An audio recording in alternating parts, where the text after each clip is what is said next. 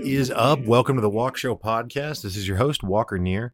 The music for today's show is provided by Misha Zarin, so many thanks to Misha. I strongly encourage people to check out their local food bank to see how they can help, as food banks like Ozark's Food Harvest here in my local town are helping families overcome food insecurity, which is a problem we need to solve.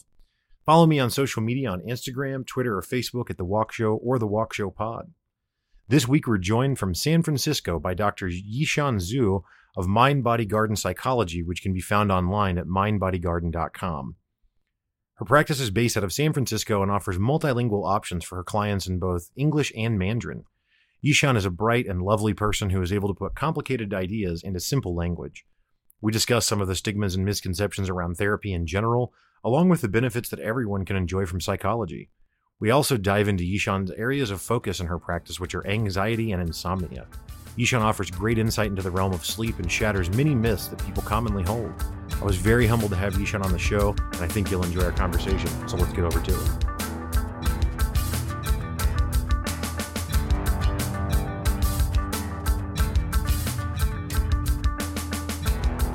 Welcome to the Walk Show podcast. Yishan, how are you doing tonight? Hi, Walker. Thank you for having me. Yeah, it's really great to have you here.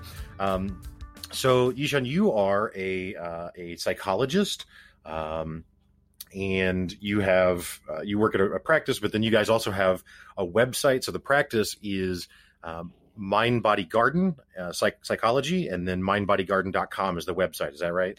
Yes. I build a group practice in San Francisco Bay Area, and Mind Body Garden is our name.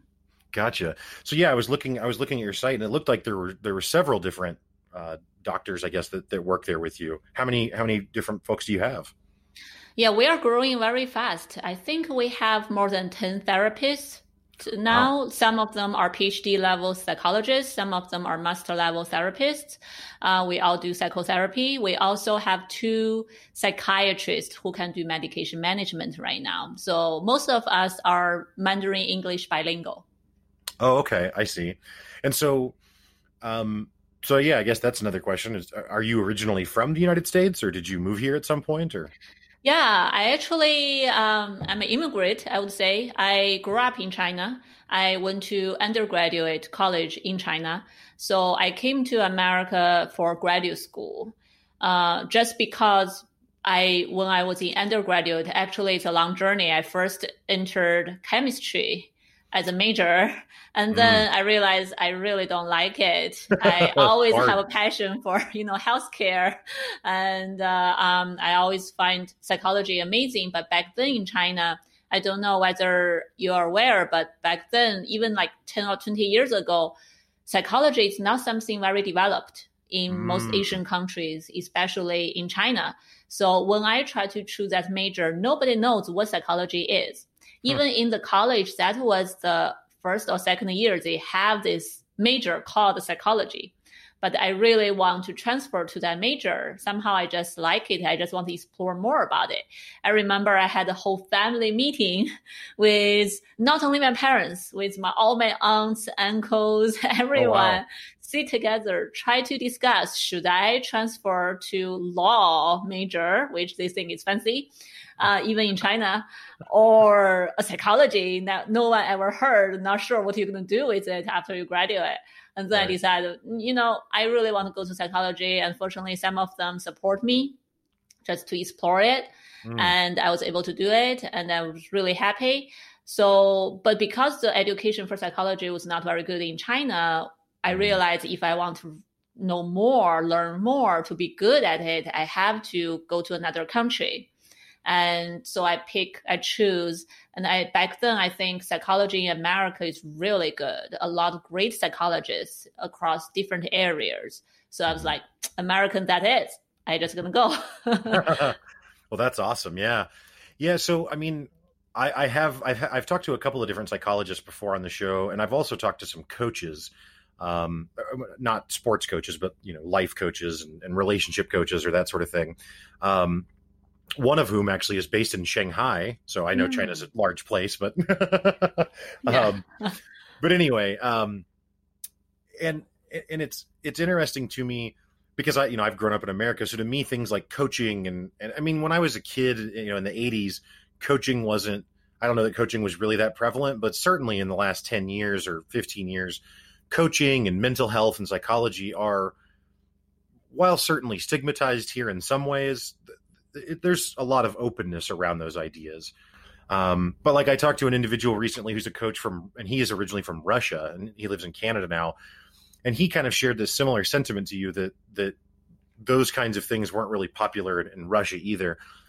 And not that I want you to speak to Russian culture at all, but why are these things not popular in China or in those countries? Is it a government thing? Is it a cultural thing? Like where is the breakdown where they don't see the value of it, I guess? Yeah, to me, I focus more on the culture thing because I don't know politically what that do. I think, of course, regulation will play a role. For example, what I can think about the government's role in it is here, insurance covers mental health service. But in China, it's a very new thing. It just starts realizing it and I think even governors, they need to educate themselves about what this is, right?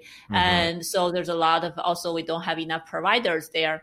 Not enough psychology education there. So it just started getting included in the medical care system. But there's a lot of problem. Like they cover so low fee for therapists to therapy work that no therapist can survive on insurance. So I only heard something about that. I think that's possibly it's more regulation thing. But what I know more when I grew up there and when I talk to other people from China, it's more, I think culturally, it just because we never had such a service existed, people always think if physically our body gets hurt, we are bleeding. Of course, we need to do something about it. We need to go to see a doctor. We can heal. But anything invisible happen inside of us mentally, right? Emotionally, it's something, if we are tough enough, we can just get through. And that's like all this, our older generations, our grandparents, parents, that's how they survived. Also, back then, my grandparents and parents' time, I think the economy was not very good. Everyone was relatively poor. It's just, you never think about spending money on something like that. You are thinking about survival and like just survival well. So I think a lot of culture there is about toughness, get through things on your own, and maybe rely on your family members to support you, right? To talk to each other, tough up, and then you keep on going. And also the culture, Eastern culture, like Chinese culture about faith. You won't keep face in front of the public. So, right, that's why we keep a lot of this kind of mental health stuff in the closet that I don't know what it is. I don't want to touch it. I definitely don't want anyone outside the family to know that. Sometimes even family members, we don't want to show that. Right. Which is heartbreaking because it's the truth. And again, I'm not an expert or anything, but my perceived understanding, at least, is that pretty much everyone has some struggle with anxiety or depression, and the severity of that might be on a spectrum, but everyone has these feelings, right? And everyone struggles with these things. So it's sad that people aren't able to talk about it, because if they could, they would understand that they're not alone, right? Like exactly. Everyone is having this. Yeah, a lot of people are so shocked when they are hiding for so long. When they eventually seek help or talk to someone, they realize, oh, I'm not alone. This is common, or there are other people suffering from similar things at a different level. I always tell my clients that, having feelings are not wrong. There's nothing wrong about it. You can feel anxious, depressed, sad, angry. Having those feelings because you are facing certain things is totally okay. Sometimes it's really about how we react to it, how we behave, right? If you're angry, you can hit someone, you can break something, or you can try to find a way to calm yourself down, to step away, to really give yourself some space. So it's really about how we react to it. that can lead to a lot of other things, and how we interpret it in our mind. If we think that's awful, we think we are crazy, we think everyone gonna think we are crazy, people gonna laugh at us, nobody gonna understand us, of course we don't want to share with other people. We want to try to figure it out by ourselves.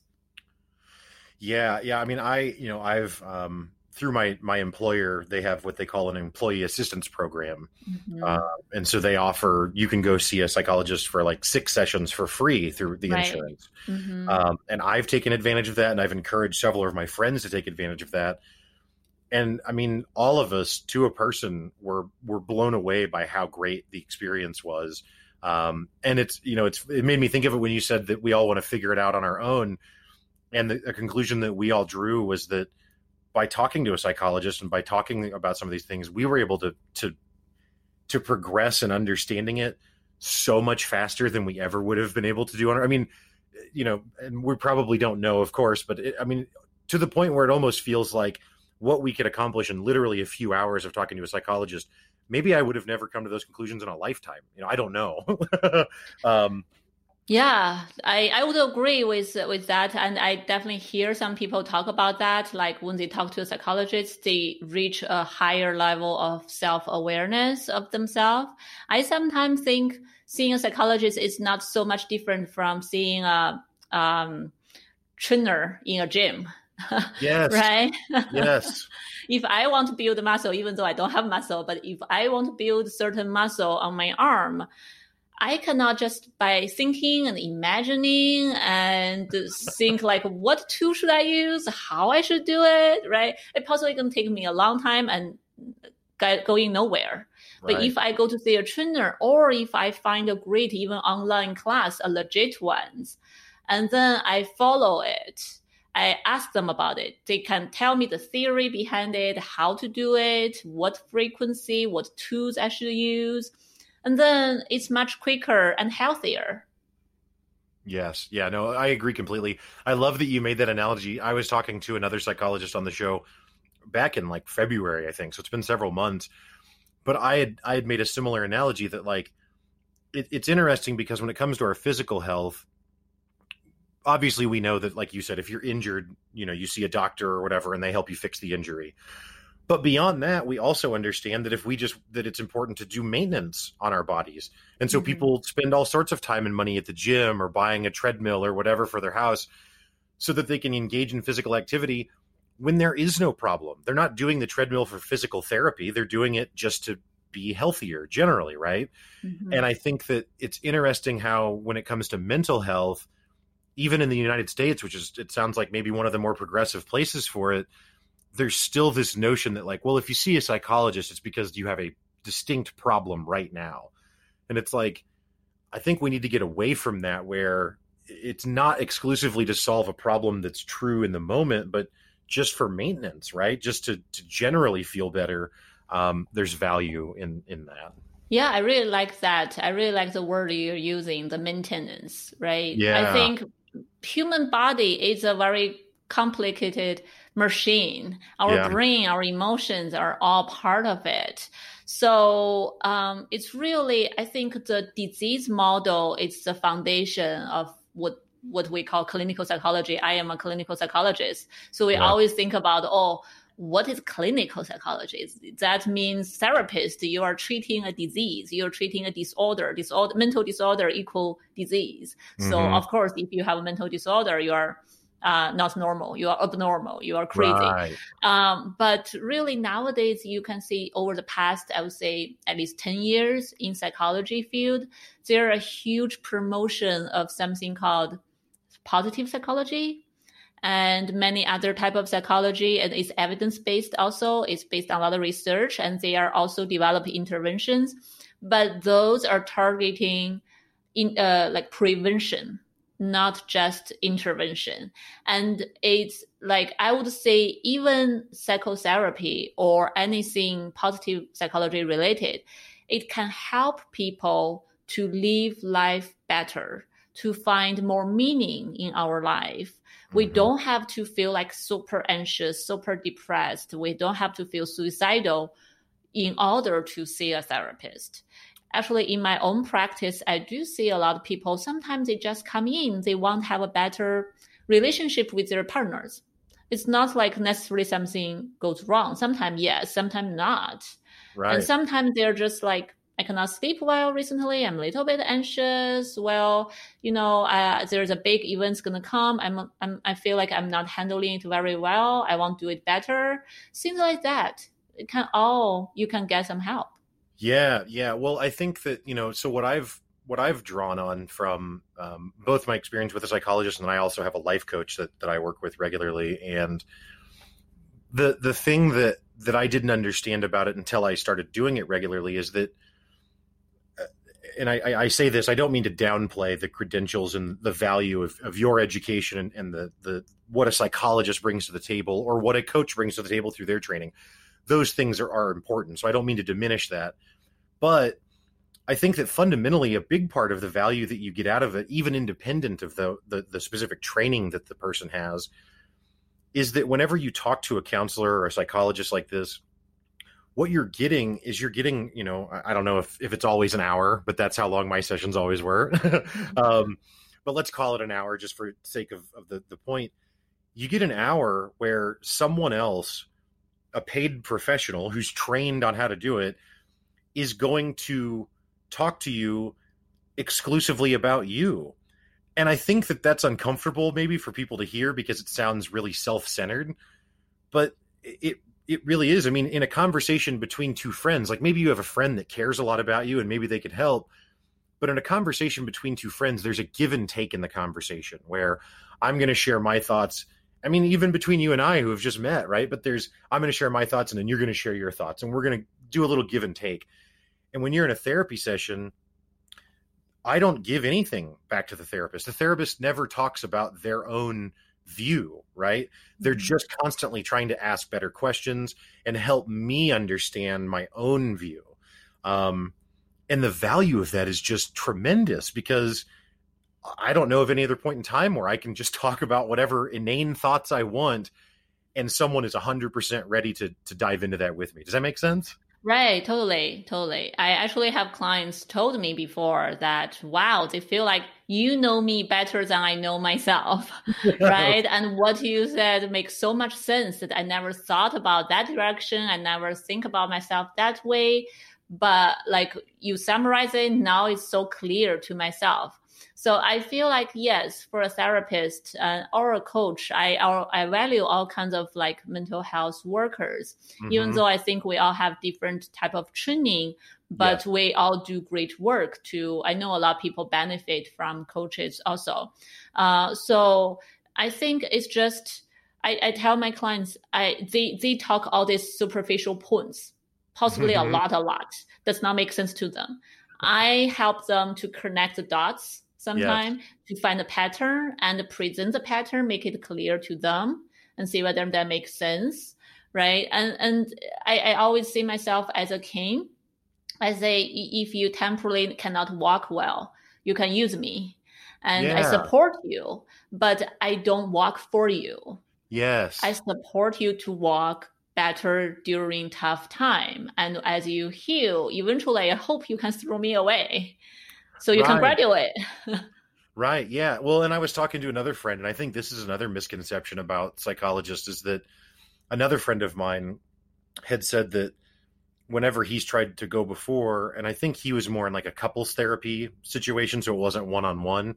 But anyway, he wanted the doctor to give him the answer, right? Like he wanted them to tell him whatever truth was evading him or whatever, right? And what I tried to help him understand is that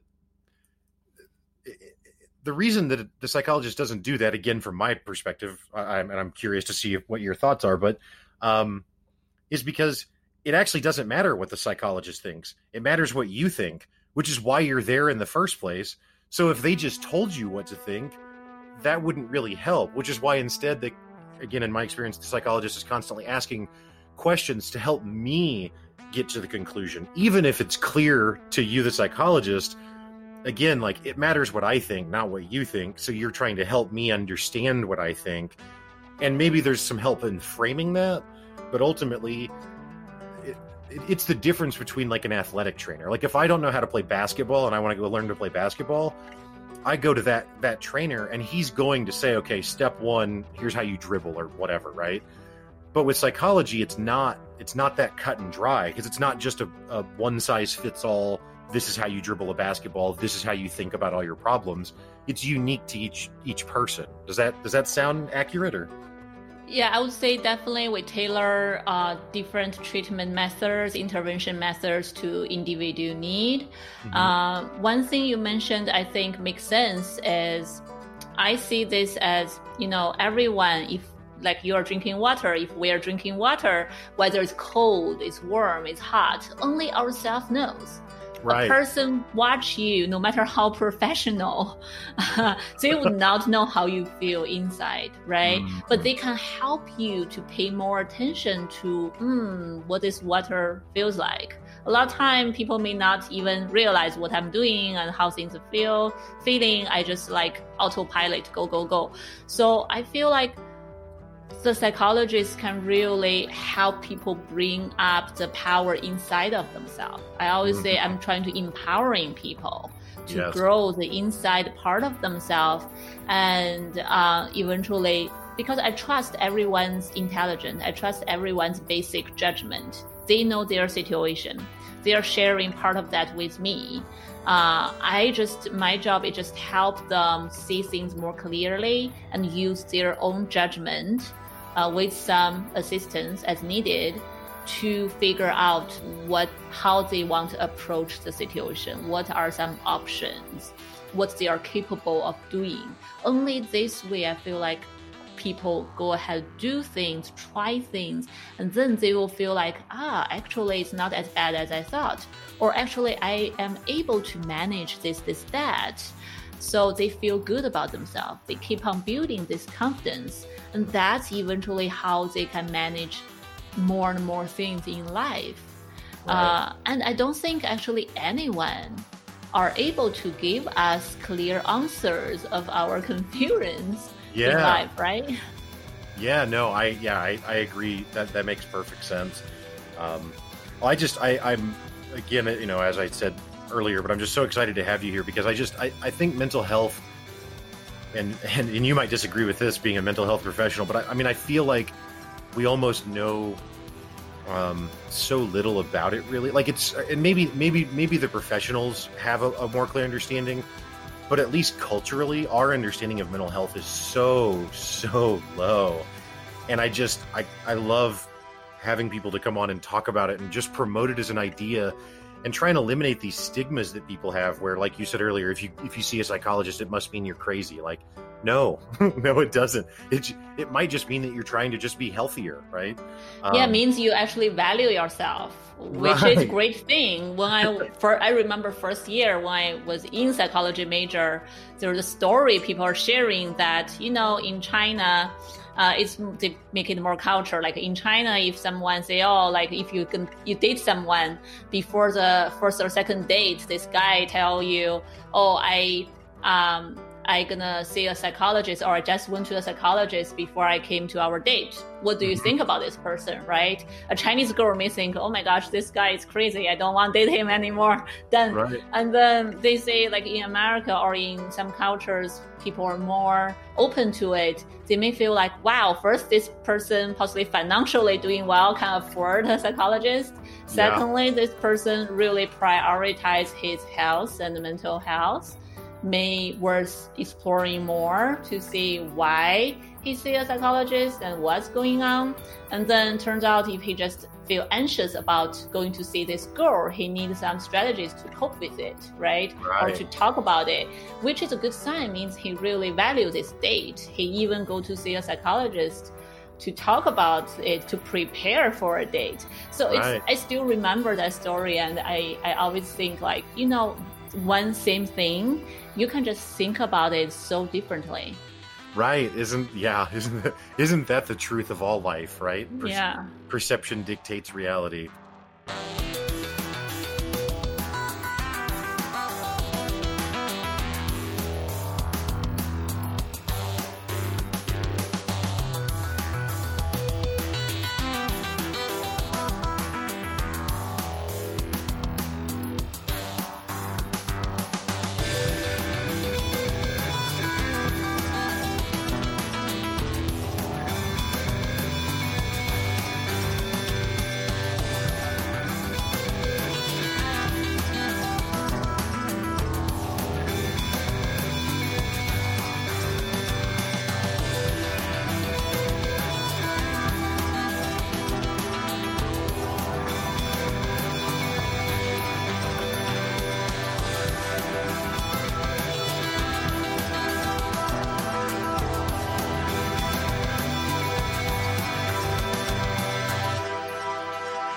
you're right that sometimes psychological services can be expensive, but especially in America, where pretty much everyone has access to a smartphone.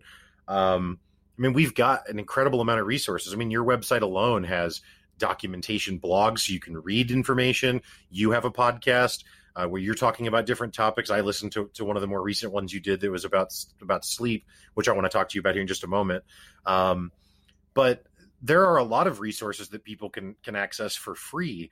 And certainly I think that being in a room with a psychologist and having that one-on-one interaction is probably the most valuable version of that. If that's something that's not attainable right now, there are still other methods that people can access this information. And I really encourage anyone, if you do work somewhere where you have health insurance, please go and ask and see if you have the employee assistance program. My company is very good about promoting that, but some might not be. And you might be able to go see a doctor and talk to him without paying anything, right? So anyway, don't mean to go off on that tangent. But that's very important. I really like Yeah. you mentioned that. I always want to encourage people definitely to seek help. Don't give up hope. Yes. The employee EAP program, right? Yeah. What you mentioned. My clinic also work with a lot of local companies and see their employees using that program, which is really awesome. That push someone or encourage someone who are not willing to spend money on this kind of service because it's free. They want to try. When they try, they really benefit. It's so interesting nowadays. People are okay to. It's not about not having money for some people. They are willing to spend on iPhone, iWatch, or whatever, iPad, but like they are not willing to spend it on their own mental health. And for someone, if they are really struggling, some EAP program can even cover family members, I know. And even the insurance, they are really good. Maybe you need to wait a little bit because the list is long. But I know most insurance, if you find someone in network, you possibly, like you said, free or only pay $5 or $10 per session. And even for out-of-network providers, insurance still cover quite a lot most of the time. So it's definitely worth trying. Yeah, absolutely. Absolutely. So you specifically, you specialize mostly in anxiety and insomnia. Is that correct? Mm-hmm. Yeah. So I don't think that I have insomnia, but I've waited until we've gotten to be a little friendly here before I bring this up because I don't want to be judged. No, I'm kidding. But I don't think I have insomnia, but I have a Fitbit, right? The watch thing that tracks my sleep and my heart rate and all of that. Well, I've had it for about a year and a half. And the other day I was looking and I saw that I could pull a report that would show me my data for a whole year. And so I was like, oh, well, that's interesting to see what a year's worth of data looks like. And in the year, my average sleep was 5 hours and 50 minutes per night. The highest night I ever got was 9.5 hours one time, and one time it was 1 hour and a half, which I don't remember that day, but that had to be a bad day. But anyway, so be gentle with me. But I mean, what someone who's sleeping less than 6 hours a day on average, again over the course of a year, what are your thoughts on that? Good question. To be gentle with you. Yeah. You can be as harsh as you want, honestly. I'll take it. Yeah. I know a lot of people, once they see those kind of data, they will like, whoa, am I going to have a big problem? Is that sleep deprivation? I'm not sleeping enough, right? So I would say that's only one data, the sleep length. It's far not enough to make any judgment. I always tell people, I share this research with people that, American Sleep Foundation did this whole research with a lot of American adults and a lot of sleep experts involved. So they find actually everyone's sleep hours really varies. And it's quite individual, just like we need tailor treatment to individual. For mental health, sleep is the same. Everyone genetically definitely needs different hours of sleep.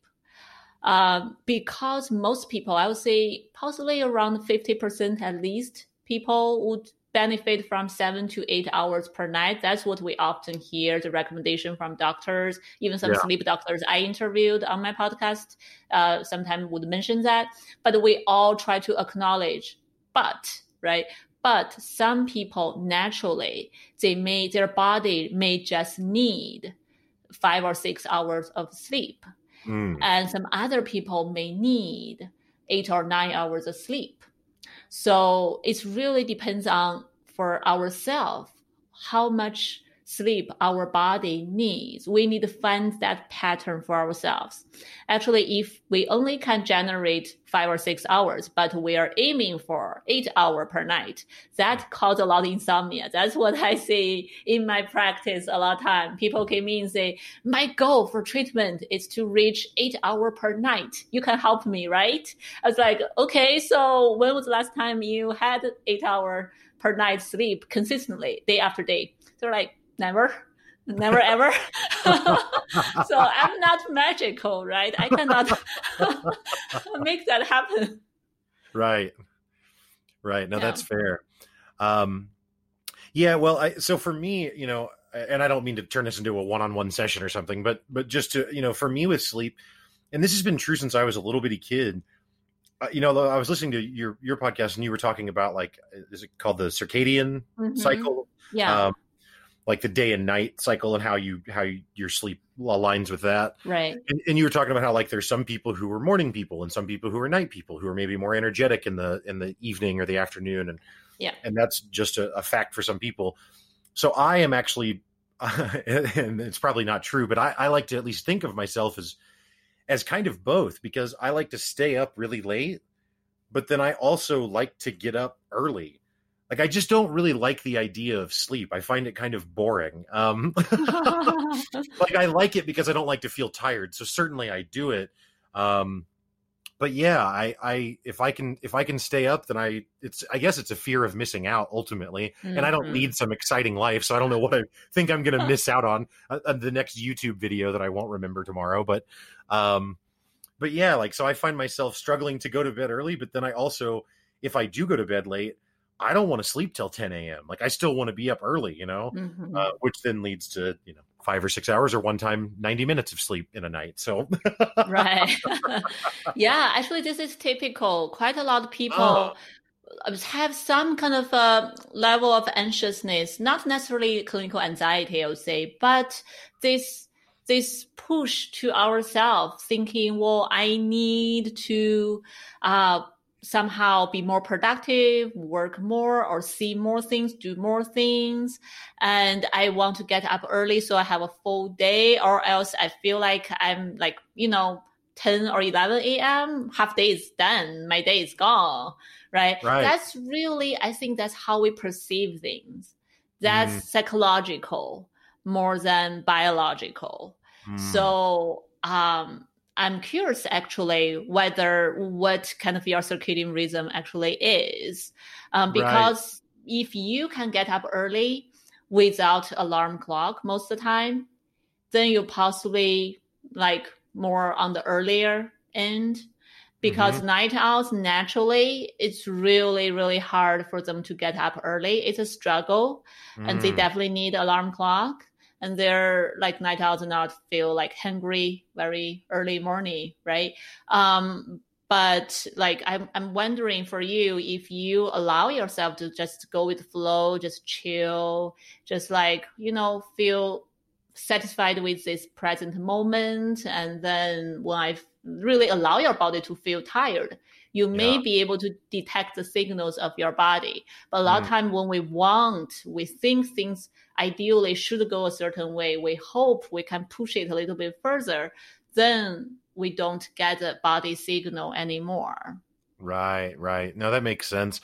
Yeah, I would probably, based on what you've described, probably I am actually a legitimate morning person. I remember when I was in school, I always wanted my hardest, like, math or whatever, the most challenging classes, I always wanted first thing in the morning, because that's when I was the most alert and able to do it without any problem. Whereas in the afternoon, I might be sleepy, but I always thought that was just because I didn't get enough sleep, not because of my circadian rhythm or whatever there. Yeah, it's interesting. Just want to add one thing, that if you are night owl, even you can push yourself, get up early, it's actually pretty hard for the brain to function very sharply. in the morning time. It's just unless you do quite a lot of work to really shift your whole circadian rhythm, which there's a way. And one of my friends did it, and she was on my show one time. But once she do international travel, go back to the old night owl style, and then she has to reshift it.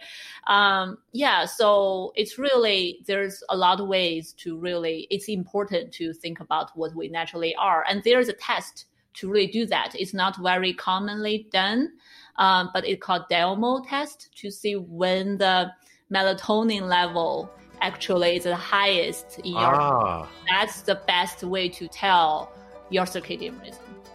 Yeah, that makes a lot of sense. I've taken melatonin as a kid and then as an adult too to try and help me go to sleep. So that makes a lot of sense that you could measure that to to see that. Yeah. Not to go on and on about the point, but I think part of it too, as an adult, now as a kid this wasn't true as much, but as an adult, honestly, there's just kind of a tranquility between, like, we'll say 11 p.m. and 6 a.m. just in the world, well, in America at least, where there's just not a lot going on, right? Now, I live in a small town. I don't live in New York City or San Francisco or something where maybe it's more busy. But here, I mean, most of the businesses are closed, right? And most of the traffic is gone. So it's not like I'm being harassed by paparazzi all the time or something, but it's just, yeah, there's just kind of a tranquility to it. So I think that's also part of why I like to stay up late and get up early, because I want as much of that tranquil time as I can get access to, Yeah, totally. And actually this year, COVID, I know there's some research talking about moms. They use that time to really for themselves and work. And that's the only time after child goes to sleep, everything calms down. That's their only time. No matter how naturally they sleep, they don't want to lose that time. Right. Yeah, no, that makes sense. So do you, and this is maybe a weird question, but I mean, do you find that you're helping people, I guess, do you find that anxiety or insomnia is a more common ailment that people are afflicted with, or does it not make sense to compare them that way? If we talk about what I see most on in my practice, I would say anxiety possibly is the top one, and then depression is the second. Insomnia or any kind of sleep disturbance may not meet the criteria for insomnia yet, but some, sleep not going well, sleep dysfunctional, that I think is actually a smaller portion. I think people with sleep problems there's a lot of that out there. It's just not many of them know they can seek help. And especially they don't know they can seek help from a psychologist. A lot, Sleep, we think about medication, we think about doctors. Yeah, Ambien or whatever. Bad side effects. Yeah, I've never taken any of those, and I've always been very weary of them. Again, I don't have any personal experience, but just I've not heard good things about. I heard very interesting stories in Stanford Sleep Clinic where I got trained. They always joke about there were people like they took Ambien, and then at night they're gonna sleepwalk and sleep eat. There were like a cake in the fridge. They decide to eat the next day. But on Ambien, they got up in the middle of the night and eat the cake and go back to sleep. The next day, they accused the whole household, who ate my cake? That's funny. Yeah. That's funny. Man, talk about struggling with a diet. If you're going and having cake when you're not even awake for it. You don't even get to enjoy the guilty pleasure of the cake because you were asleep. Like, how horrible. Right. That's but you still get the side effect of the calories or whatever. Right.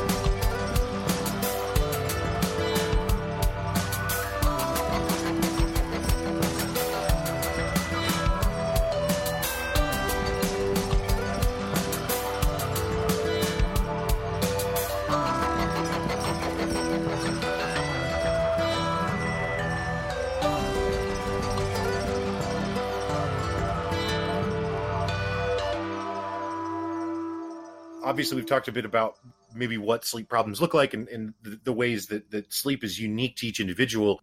But outside of maybe the obvious side effects of feeling tired or something, like what are some of the more long-term ramifications of not getting adequate rest? Yeah, actually, I want first to make sure people can distinguish between inadequate rest. There are two types of inadequate rest. Okay. One is really like sleep deprivation. So we are not like allow ourselves to sleep enough. When we are, for example, if you really like nighttime, even though you feel really sleepy, your body want to sleep. But for whatever reason, nighttime, I don't want sleep. I stop myself from doing it. I have to work or have to have fun. And then because of this, purposely, I reduce my sleep time. That is sleep deprivation or sleep loss. That is definitely more harmful. That's what, we always hear experts say, if you don't get enough sleep, like you're going to have all these health consequences, high blood pressure, diabetes possibility, heart disease, basically any health consequences you can think about possibly have something to do with lack of sleep. And I think Dr. Matthew Walker's book, Why We Sleep, talk a lot of like sleep facts.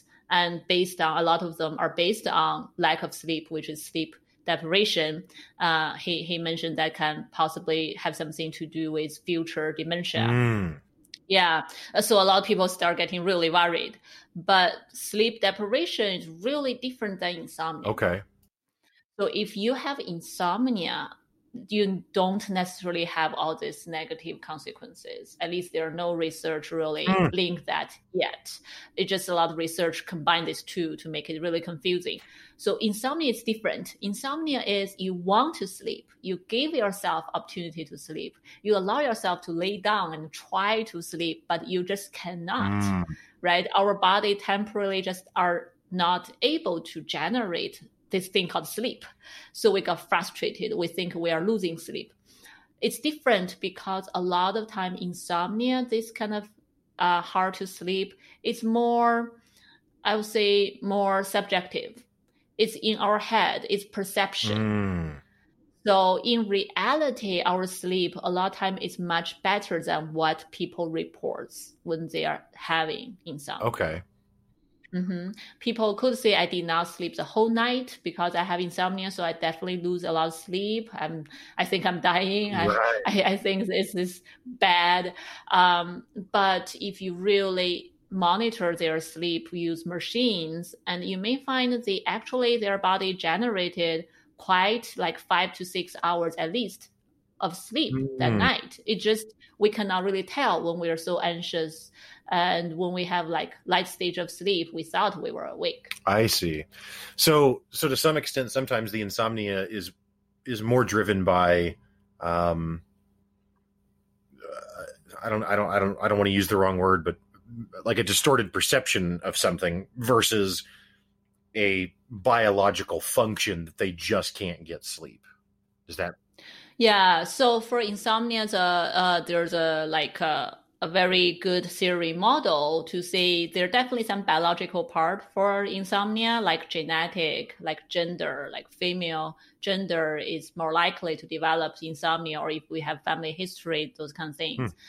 Or if we are more anxious, it's something to do with more likelihood. And there are also triggers like life events, those things we cannot control. Things suddenly happen, we lose job, right? We got sick, then of course trigger insomnia.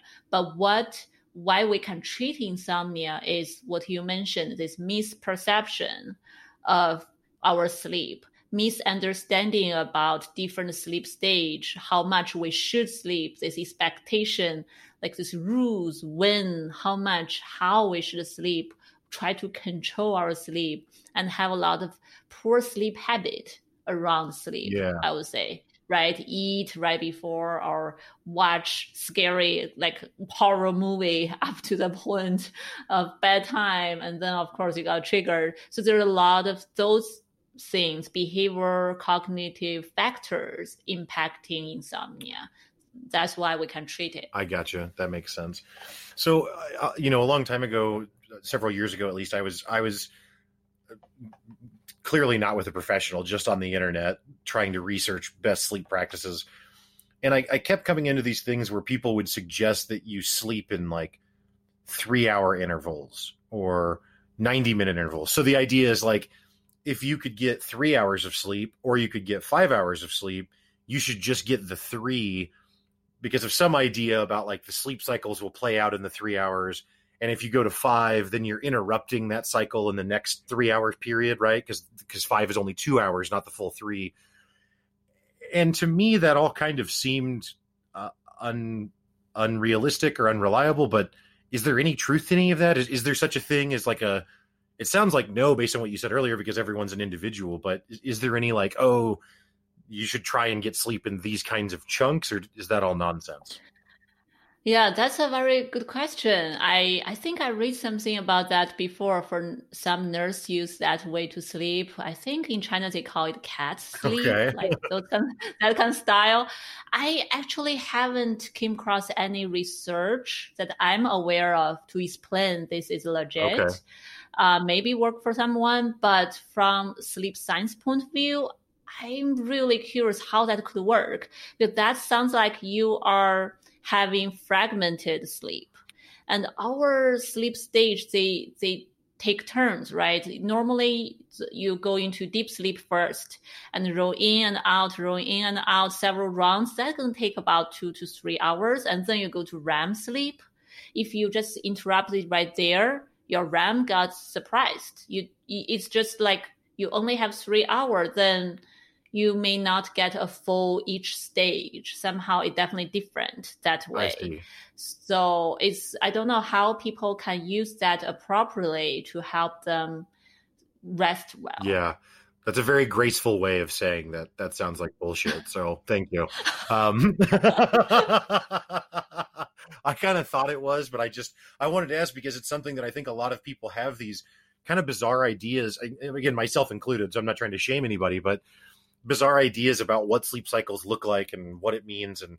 And like REM, that was something else I was going to ask you about. I mean, everyone has some idea of what REM sleep is, and that's when you dream. But yeah, some people are I've heard, will say that, oh, well, REM sleep is really where you're actually resting, or if you don't get all of the REM sleep, then you're not really rested. And that's where the 3 hour thing comes from. Is it's like, it was this idea that you will complete the REM sleep in 3 hours.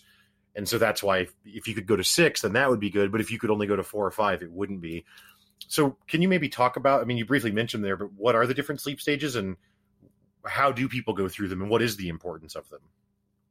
Right. So we have quite several sleep stage, not try to make it too scientific, just for everyone try to understand. So when we first fall asleep, we go into stage 1, 2, which is light stage of sleep. Very quickly, actually, we go into deep sleep. Deep sleep, a lot of people talk about, oh, I really want deep sleep. It's like, it's good rest. I would say it's just one stage of our sleep. It definitely have its own function, but we are still like doing more research, try to find out. We still know only limited things about sleep. So you go into deep sleep, you go stay there a little bit, go back to light stage of sleep and go back in. So in and out, maybe several rounds. And then that's the first half of your night. And then the second half of night, after all that, you start REM sleep, like dream more. So the second night of half mostly are dream, and then stage 1, 2 dream, stage 1, 2.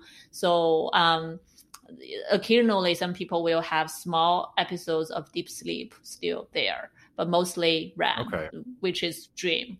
So that's why a lot of people can remember their dream, because right before we are waking up, we are going through REM, right? It's easier to remember. It means nothing. If you remember your dream, does not mean you are not sleeping well. It's just natural. It just, some people remember, some people don't. And funny thing is, some people's dream has colors, some people don't. Right? Like my dream is colorful, but I realize some of my friends' dream are black and white, no color. That's interesting. I've not heard that. That's fascinating. Yeah. I don't know why. I don't know. I'm not aware of any research about that, but I find it's very interesting. So everyone's so different. And I think every stage has its own thing. For light stage of sleep, a lot of time it's a way of resting. It's still sleep. So there's certain things I know, like the EEG wave all look different for each stage. And even you are in light stage of sleep, you are still sleeping, you are still resting, which is good thing. But a lot of people think they're awake because you still have five senses, basically. Right. You can still, like your bed partner, if they roll around, they make a noise, you sometimes can wake up, you can still, or you can hear it, right? Yeah. You can smell things. That not means you are awake totally. You possibly are still in the light stage of sleep. It's very hard to tell apart. And for deep sleep, it's the stage, it's really hard to wake someone up. And our brain, a lot of cognitive stuff, like information are consolidating. A lot of things are happening during deep sleep can help us really rest the brain. So in the daytime, we can restart the day and make sense of whatever happened. So for memories, but for REM sleep, it's good. It's important for emotional memory to consolidate. Part of the information got consolidated during the dream period is emotion related. That's why a lot of people with PTSD or nightmare, right? It's like white nightmare. That's because REM stage is trying to use its own way to understand what happened, like emotionally during the daytime, in a way of dreaming nightmare, good dream and bad dream, to understand, to help us so we can avoid similar danger in the future, or we can try to better process the emotions in that way. So it's very fascinating. There's a lot of things that are happening when we're dreaming or sleeping in general. Yeah, that's fascinating. So really, this concept of thinking of the sleep stages as like one being more valuable than the other, any of that, like that doesn't really make sense. Really, it's more like it's all different parts of the same machine, we'll say, and they all serve their own role. But just like in a car, the steering wheel isn't more important than the gas pedal. They just serve different functions, and they still ultimately are all needed in order for the car to work, kind of thing. Does that make sense? That might be a bad analogy. I really like it, actually. Yeah, our body, our brain is a car, right? It's need all the parts to work together to be able to run well. Right. And it's interesting. I sometimes see people pursue one part over the other part, want more deep sleep, less dreaming, think I'd have too much dream, it's bad. Right. Not necessarily. It's just overall, each stage has its own percentage. It's all happened during the sleep. It's just different percentage, different portion. And if you purposely suppress part of the stage, only have more of the certain stage, things could happen. It's not good. Right. Like if we are on drugs, if we are using marijuana or like really other type of like drugs, what I saw mostly from was that I worked in a drug abuse treatment center before as a trainee. So what I saw, people when they try to get detox, they have huge REM rebound. Yes. That means when they were on drugs, they did not have enough REM sleep. And so the body does not like it. They really need it. So when they finally are under the treatment to get rid of the drug from their system, they start having vivid, awful dreams all night long. Yeah. That's really awful experience, but it's necessary for the body. So body knows we need them all. If we don't get enough, later you may have a rebound. Right. So yeah, people out there trying to mess with their sleep cycles, like, you don't know what you're doing. Just go to sleep and enjoy it, and it's fine. Yeah, let it happen naturally. Of course, if you worry about certain disorders, sleep disorders, like you don't think you are sleeping well, find a professional. Try to figure out what the problem is exactly and what you can do about it. Right. And so then to tie back, to kind of summarize what you were talking about with insomnia versus sleep deprivation, it almost sounds like if you're doing sleep deprivation, you're kind of consciously not allowing yourself to sleep when your body is sending the signals and you're even recognizing them that you are tired. Whereas with insomnia, and that can lead to more long-term ramifications, but with insomnia, it's almost like your body's not getting those signals. And like you said, sometimes these people are sleeping anyway and they just don't realize it. Right. And also for some people with insomnia too severe, they may have both insomnia and sleep deprivation, that they are not generating enough to a point, right? That's definitely possible. But I would say a lot of time for people with insomnia, the worry about, what's going to happen if I cannot sleep, or the worry, like some people start worrying from the morning, they open up their eyes, they start worrying about tonight's sleep. What's going to happen? That's the most extreme case I ever heard, right? So you worry about sleep the whole day. You worry about you cannot fall asleep. That really get in the way of having sleep. Right. So the more you want to control sleep, the less likely sleep going to happen. It just does not work that way. Did you just accidentally explain a truth of all of life? You know, the more you try and control something, the harder of a time you're going to have trying to actually control it, you know? That's why I love sleep. You can see everything from sleep. Right. Yeah. No, that's good. That's really good. So with anxiety, and I know we've been talking for a while, so I don't mean to keep you forever, but just maybe quickly, what if someone is feeling anxious? And again, I understand that you don't know them or know their situation, so just very broadly, but if someone is suffering from a feeling of anxiety, obviously they should seek help. But in the moment, is there anything that you would recommend that people do? Is there a practice or a technique that you would have for people to try to help bring themselves out of the moment of maybe that anxiety kind of climax, if you will? Yeah, just want to explain a little bit more about anxiety, not meant to be too long, please, but as much as you want. Yeah, so overall, I want people to understand anxiety is a two-process thing. That's how we explain sleep sometimes too. It's sympathetic system, nerve system, and parasympathetic nerve system. You need to work on both nerve system to help with anxiety or anxiety about sleep or anything. So sympathetic system is when we are anxious, we tend to explain signals as threat very easily, even though they are not real threats. So we are constantly in this fight or flight states, and anything can trigger us, and we get really exhausted. Right? We cannot distinguish what is helpful worry, what is unhelpful worry, what's real, what is not real. Yeah. So that we need really help ourselves. So strategy-wise, is one easy thing is to ask ourselves, okay, I notice I'm having this thought. This thought is what? So that can help us distinguish a little bit. Oh, this is a thought, not necessarily a fact. That itself can be helpful already. Right. A lot of people tell me when they are realizing or slow down like that, they're like, oh, maybe this just a worry, or I don't know for sure, but at least, this is a thought. Yeah. Yeah. So I cannot think about a good example. I'm really worried about this going to happen. Right. Right. If we say, I notice I'm having a thought that this may happen versus this may happen. Right. Right. That feel very different.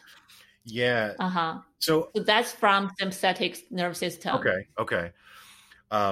And I didn't mean to interrupt you if there was more to that. I don't have another point to insert if you had.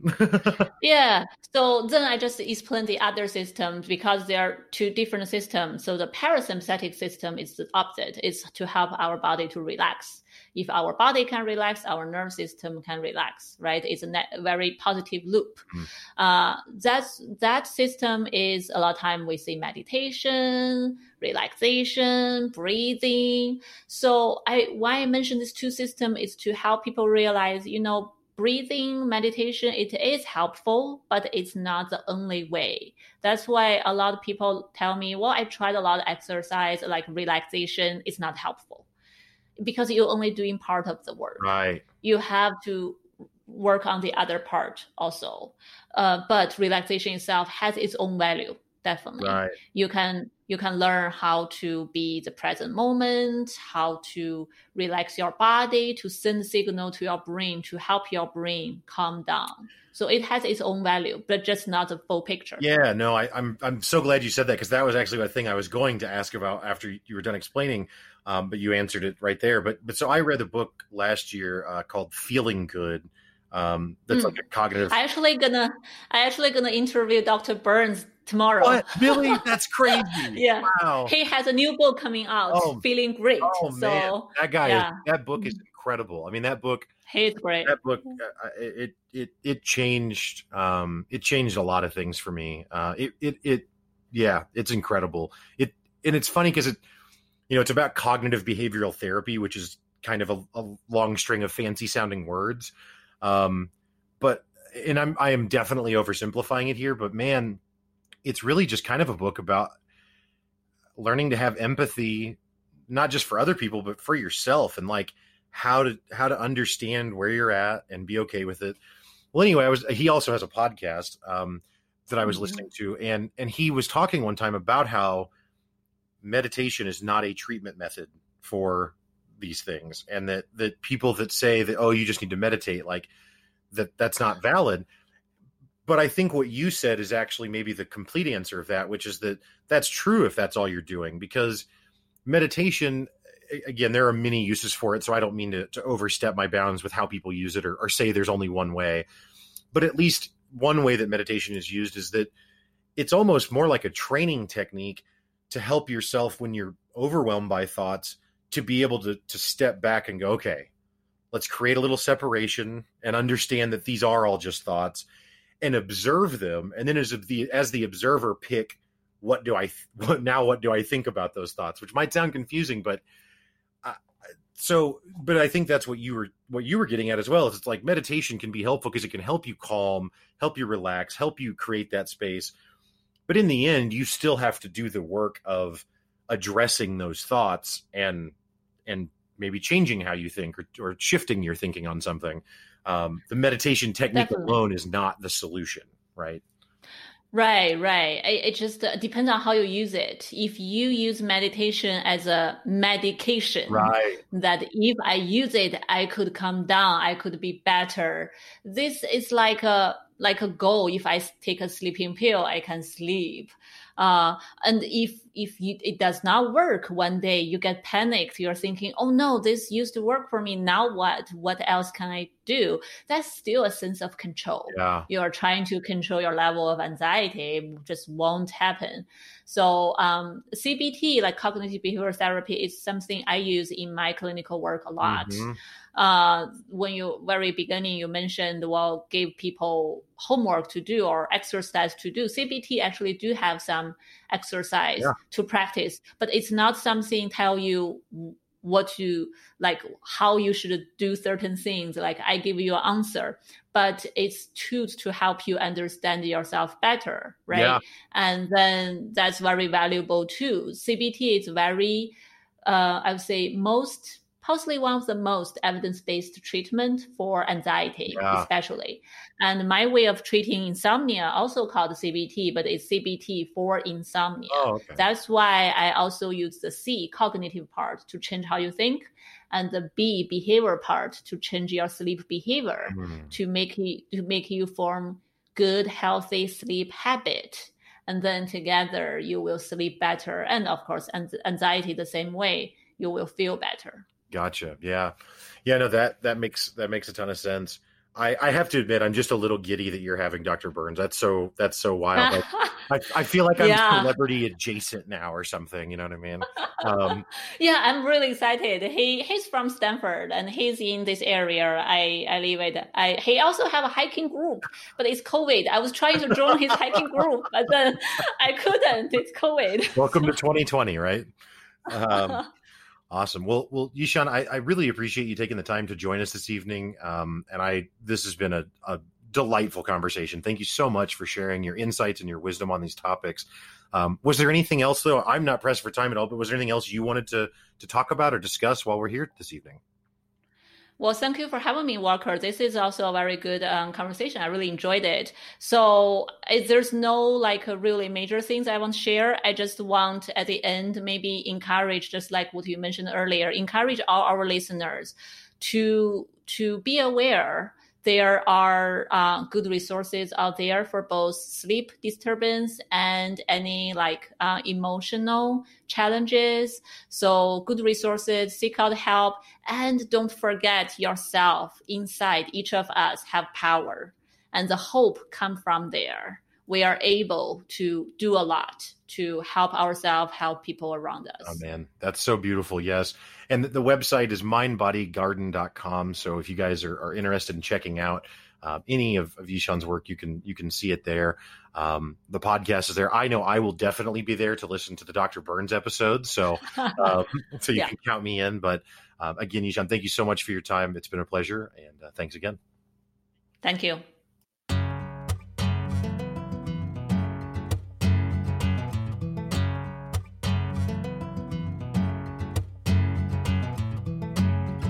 Sugar in my coffee is not a choice that I can take back.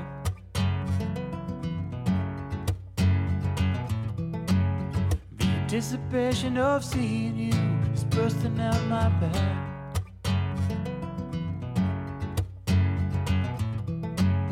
My hands trembling like a leaf, my feet are shaking on the ground.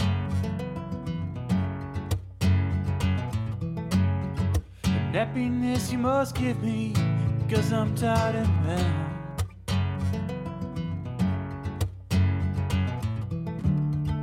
And I don't want you to take my decision to rise or to break. I don't roll over, I don't want to roll over for you anymore.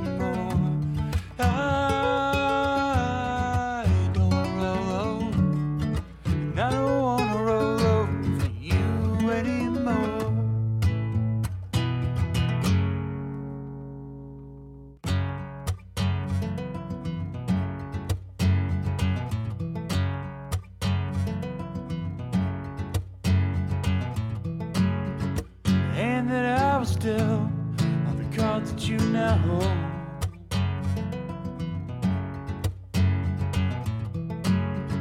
Stories I want written, the chapters you've already told.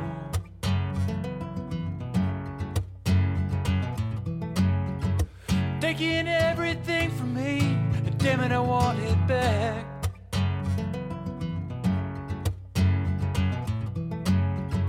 Darkness blurred my vision, I didn't see my foot in the trap.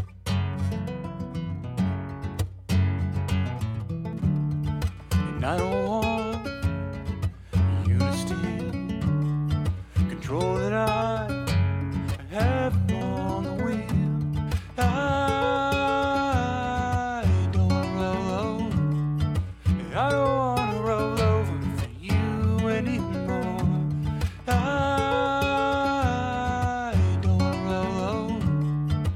I don't want to roll over for you anymore.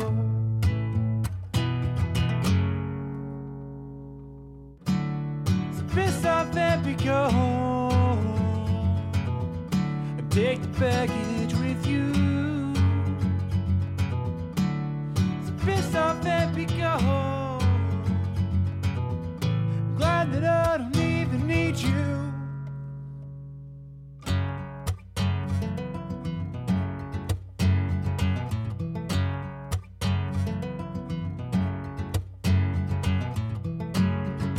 Point of reconciliation and a border for control.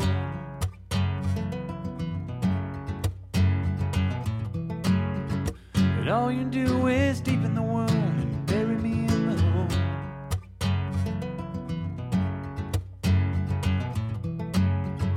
Draining everything from me, dragging me in the ground.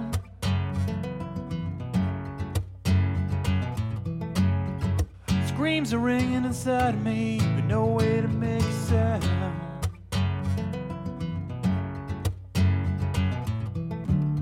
And I don't want choice of me. The sharp side of the blade. I don't roll over. I don't wanna roll over for you anymore. I don't roll over. And I don't wanna roll over for you anymore. All right, folks. Well, that's going to do it for the show today. Thank you again so much to Dr. Zhu for joining the show. Again, you can find her at mindbodygarden.com. We'll have links in all the show notes. Of course, thank you again to Misha for the music. And of course, thank you, listener, for listening to the show today. I'd also like to encourage you to check out my other podcast, Pick Up Your Sticks, which is a podcast about video games. It's co-hosted by me and Brett Lindley, and we try and talk about why gaming matters. You can find Pick Up Your Sticks anywhere podcasts are found. Again, thank you so much for listening. Have a great week. Stay up.